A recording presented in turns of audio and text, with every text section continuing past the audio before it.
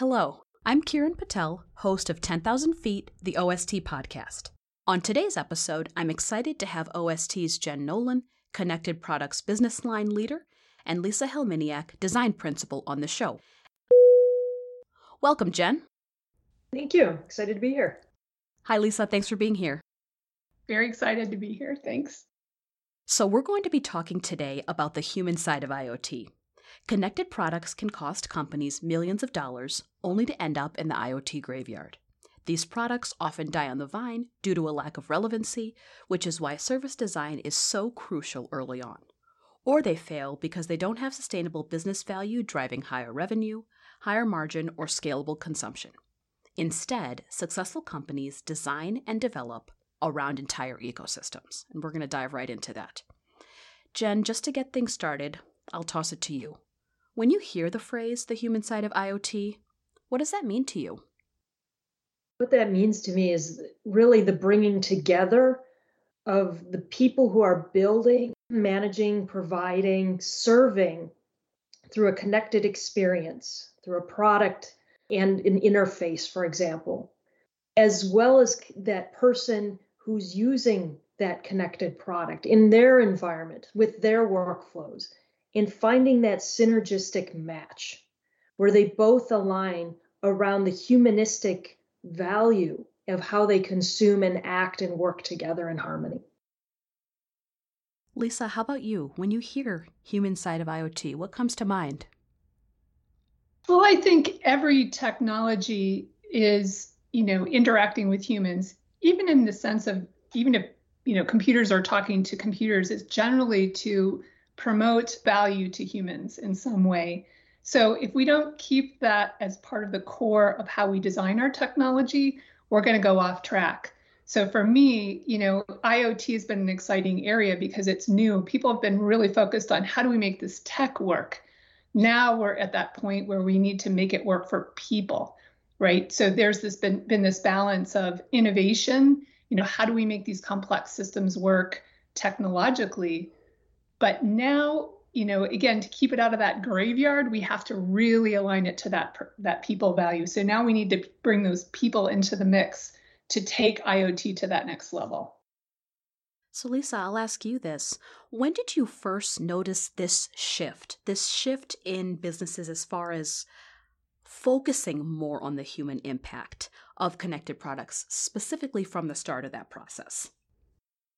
I think it's pretty new. I mean, in the med device space, obviously, people have had to get this right because you're fitting a med device into a healthcare workflow. It's got to work for people. So in some spaces, it's on the mature side. In maybe the consumer product side, there's mature places in the IoT space. But I think holistically now, these things have to work together in concert. There's these, and Jen can talk about this much more, but there's these platform plays, this IP around how everything works together. And so I think now people are really going, hey, we got to get this aligned in a different way. This is a systems design. It's not a product design. And so we're entering this new space. And if we don't anchor it in how humans think and behave, we can spend a lot of money going the wrong direction. Jen, I think you should add to that. Yeah, in the evolution, I've been in IoT a long time, so I've gotten to see the struggles and the pain and the graveyard of all the, challenges and failures. What I've seen happen is this evolution from product focus. I'm adding this feature, this capability to this product. That mindset has shifted to we're delivering a solution. So now a lot of the industry's at that solution mindset right now, where now the next phase leap, and this is where we see, let's say, for example, generation 1 solution offerings of connected products evolving to this generation 2, more of a portfolio play. Okay, how do we take a collective bunch of our connected products in a particular space and offer a portfolio solution? And even beyond that, the next one is that thinking in service systems, where you involve connected platform to ecosystem of multifaceted delivery of value, not just through one phase of value. So this progression is happening. So we're right now in that solution to portfolio realization. And that's where I've seen a lot of that human side of IoT, that centric around what value are we delivering with a cohesive portfolio of products, changes the dynamics of the conversation and seeing how the humans want to interact and respond. Lisa, can you talk a little bit about this idea of being constantly adaptable? How do businesses create a listening environment so they're taking advantage of their observations at multiple steps of the process of building and designing? Yeah, I think what's really interesting to me in the IoT space is really the system of listening that you can create with these tools and these platforms. So when I think about it, we create a system of learning human behavior. I mean, you've got everything attached. We can really understand, not just positing what we think people are going to do or observing, a few people doing a few things in the space, but having data coming in to tell us really what's happening. So I think it gets us at getting away from some of our biases we might have, some of our thoughts about who our customers are and how they think and what they think, to really having this censored system of learning, which is really kind of amazing. I mean, and we have to design it in a way that respects people's privacy, their worlds, all of those things. So it's got to be human on a number of levels. Human in the sense that we're learning and understanding and improving our products, and human in respecting people and respecting their boundaries and respecting things. So again, additive, making their lives easier, better, and not being intrusive too. So I think there's this balance that we have to think about, like being respectful of people is important here. Jen, how would you say you've seen businesses continually adapt and create listening environments? What I've seen is they're starting to understand that when you deploy connected pieces or products in an environment, and then you start to weave in other data sources, for example, third-party data about weather or about other environmental conditions, and then you find those inflection points or those key attributes of where behavior changes based on certain stimuli or association to, well, I want this outcome, but that's not feasible if I do this and then that. And you can nudge and help that person on their journey of what they're trying to accomplish. People generally set aspirational goals and then look for environmental cues or things around them to help them move in a direction or achieve those aspirational cues. And they respond best to that, as Lisa put out, when it's a trusted relationship, when it honors who they are and what they are doing, rather than assuming that they're going to act in a certain way.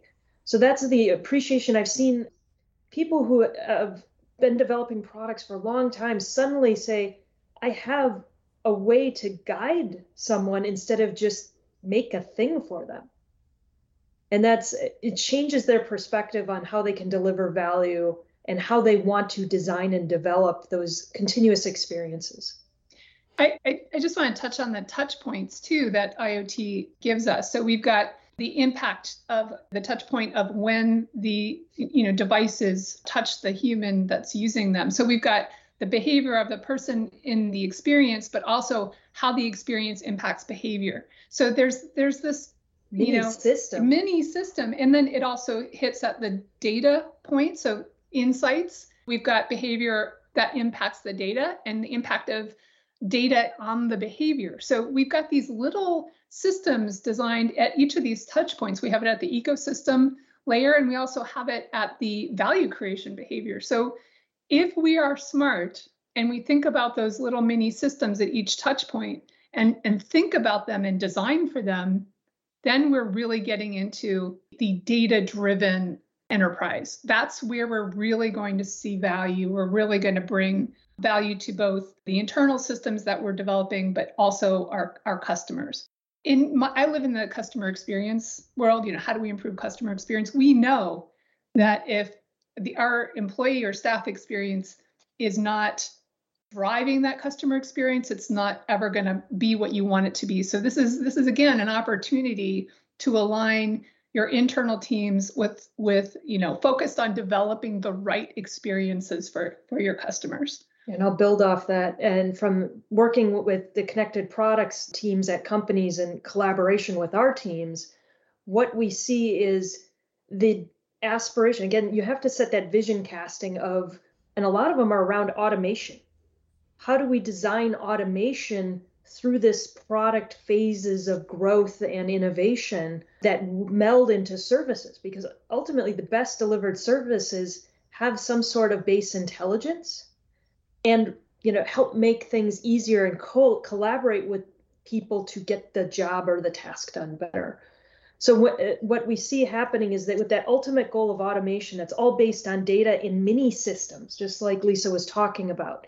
So if you have that architectural view of I need to work through the mini systems and cohesively tie them into a macro system that then can be tapped into other macro systems. Now you're talking about system architecture, not just solution architecture. So then go back into that of evolution from just a solution architecture to the system architecture to then the enterprise and ecosystem architecture. And that's where you start to see the reward of those automations and the back-end systems taking care of a lot of the mundane decision-making through AI and ML. So let's go through a couple examples just to see what it would be like for a prospective business who is listening and wanting to plug in at different parts of the process. So let's imagine I'm a Connected Products client that has built a product and is looking for a use case. For example, I've got a great connected healthcare device that I'm looking to commercialize. I've introduced it to some key customers, and they're saying, when we ask them to connect to their network, what's in it for me? How would you respond to such a client? You want to go first? Oh my gosh. Well, yeah. I mean, healthcare, you picked the most complex use case right there, Karen. I mean, it's complicated because you've got to fit into clinical workflows, right? So there's the caregiving part of healthcare. There's the, patient experience side, which is just that emotional support. And then there's the tech side of, how does this fit into the data management of healthcare? And so it's super complex. And again, there's a lot of great devices out there that don't fit into the tech in a platform way, or it doesn't fit into the workflow very well. And it's actually interesting because OST does a lot of work in this space to try to align all those things. And again, you can create something that you think is brilliant.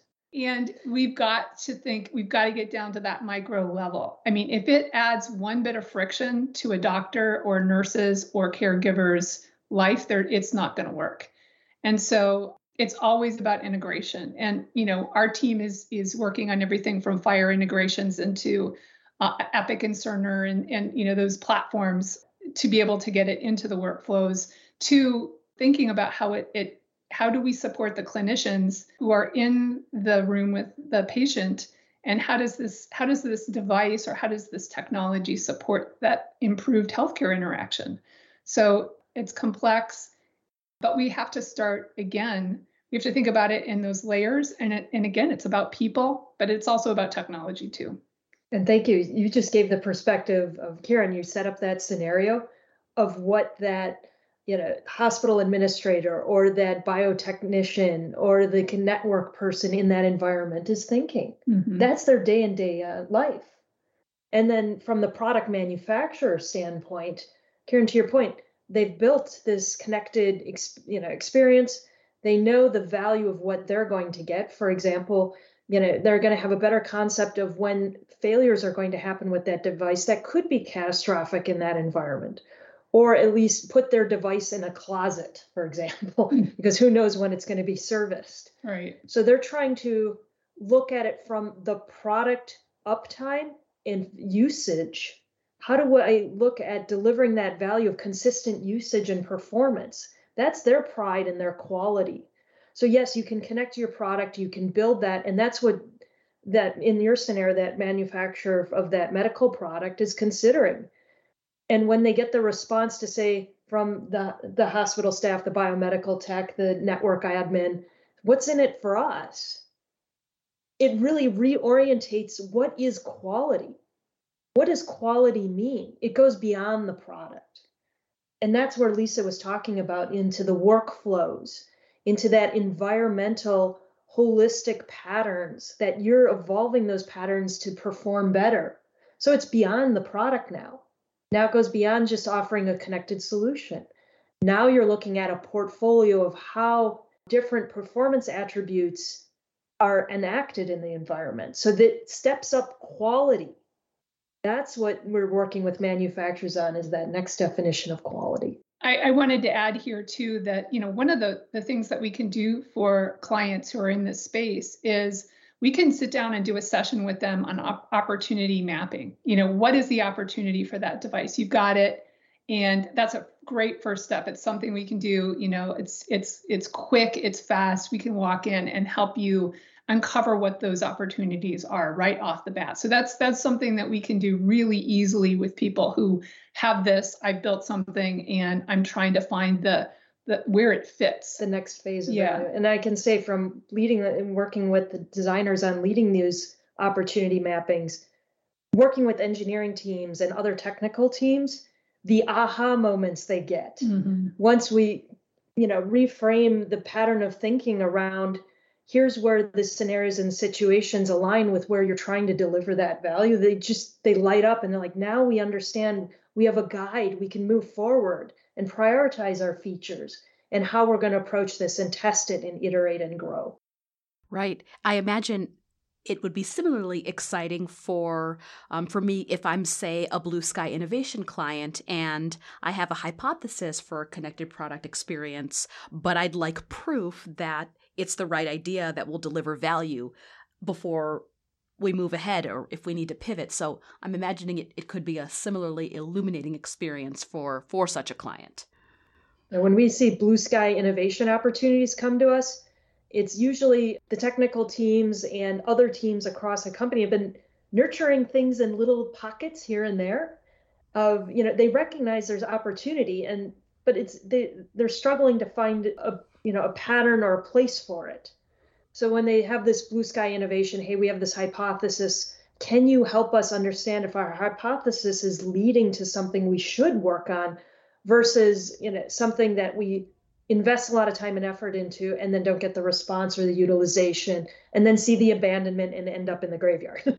Actually, when we have those opportunities, we often do, stakeholder sessions to understand the hypothesis, right? Why do you think this? What are the ideas? We would then go to end users and actually do some work around what the need states are. How could this hypothesis meet those needs?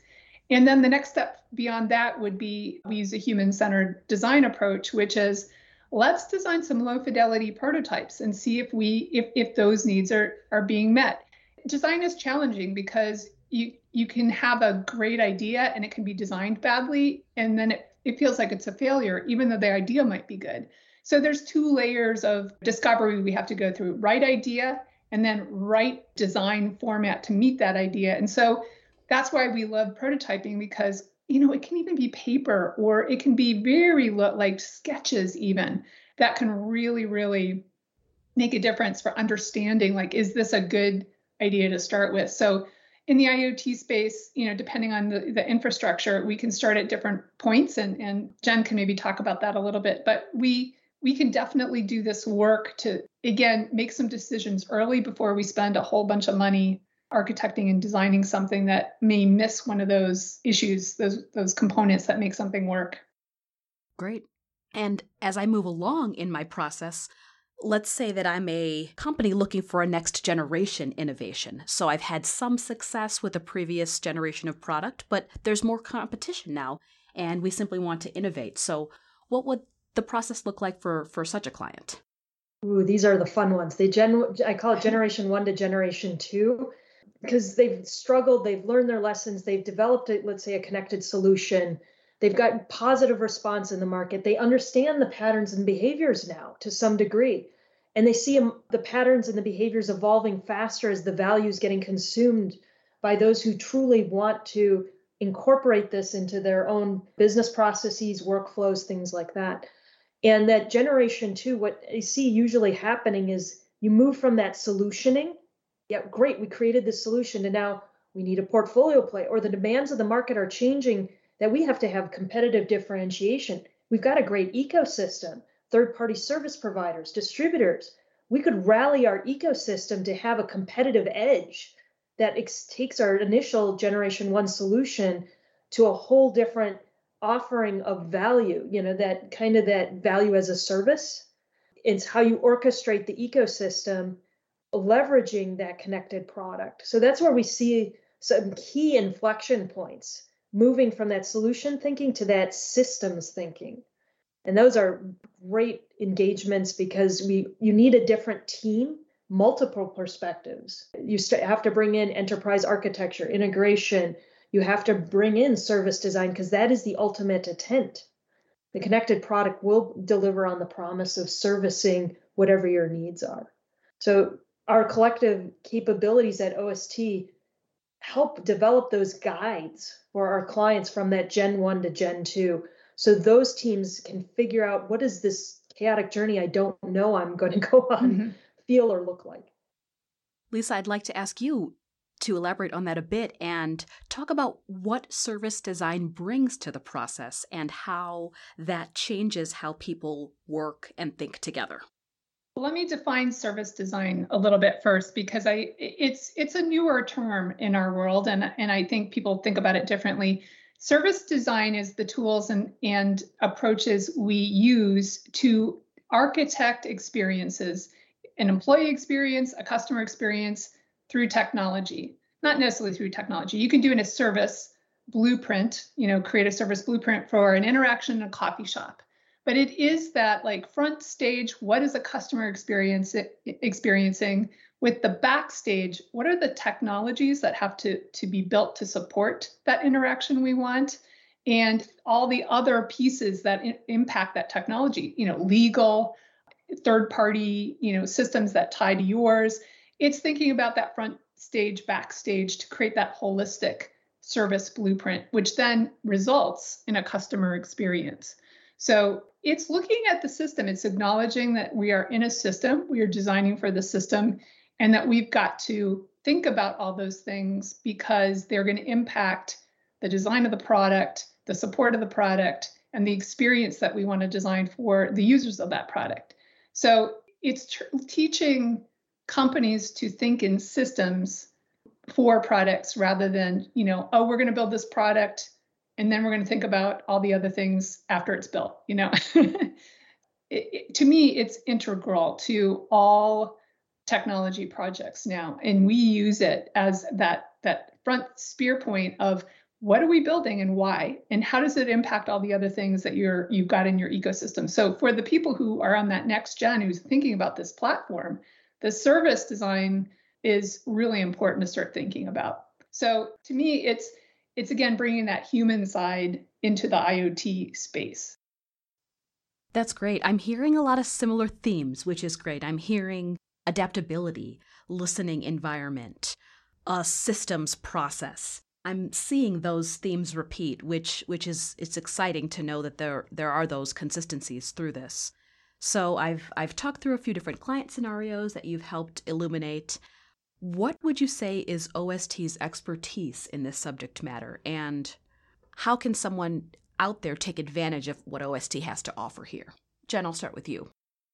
I'd say the differentiation OST brings is the fact that not only do we have the capabilities of long-standing subject matter experts like myself that have lived in the IoT space for a long time and seen it grow and evolve, but then you take the aptitude of our technology teams cross-functionally to work not only in a solution development space, but to link and set up for the systems of the future, that adaptability that you brought up.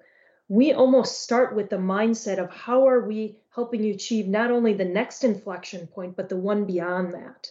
And we bring those challenges up front to the customer. And one aspect I've been missing for years in IoT, and personally, I've been on a journey to search for it. Because you started with the tech, you can connect the tech. Now the business aptitude is starting to understand the value delivery and the business outcomes of IoT because it's been around enough.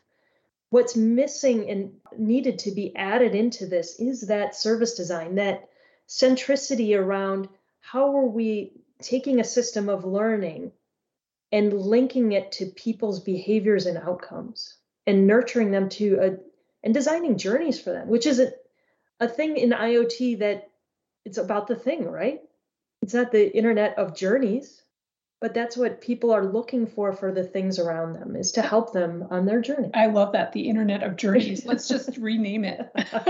I also want to say that, we bring a cross-functional team and a multidisciplinary team to these problems. So we've got tech experts, we've got business experts, we've got experience teams, we've got user experience, product people.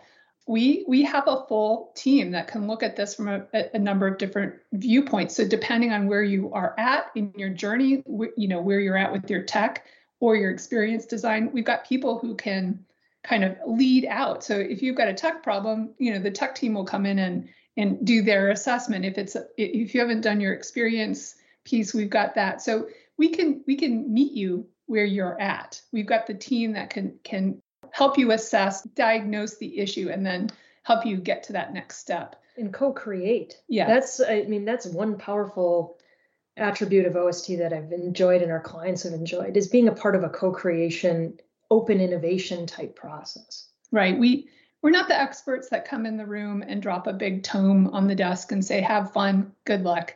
We are the people who are going to roll up our sleeves, sit down with you and be there, work through the hard stuff. We enjoy that. We've got people who can work from the strategy into getting some stuff done for you. And I think that's the real value OST brings. So if you're on a journey, we can help you with that journey and guide you on your internet of journeys. Right. Excellent. This is exciting. This is relevant. I think you've made that clear in your observations and comments. So that has been very helpful. Before we wrap here, Jen, Lisa, anything else that you wish to add that we haven't covered already? I don't think so. Perfect. OST, changing how the world connects together. For more information, go to ostusa.com.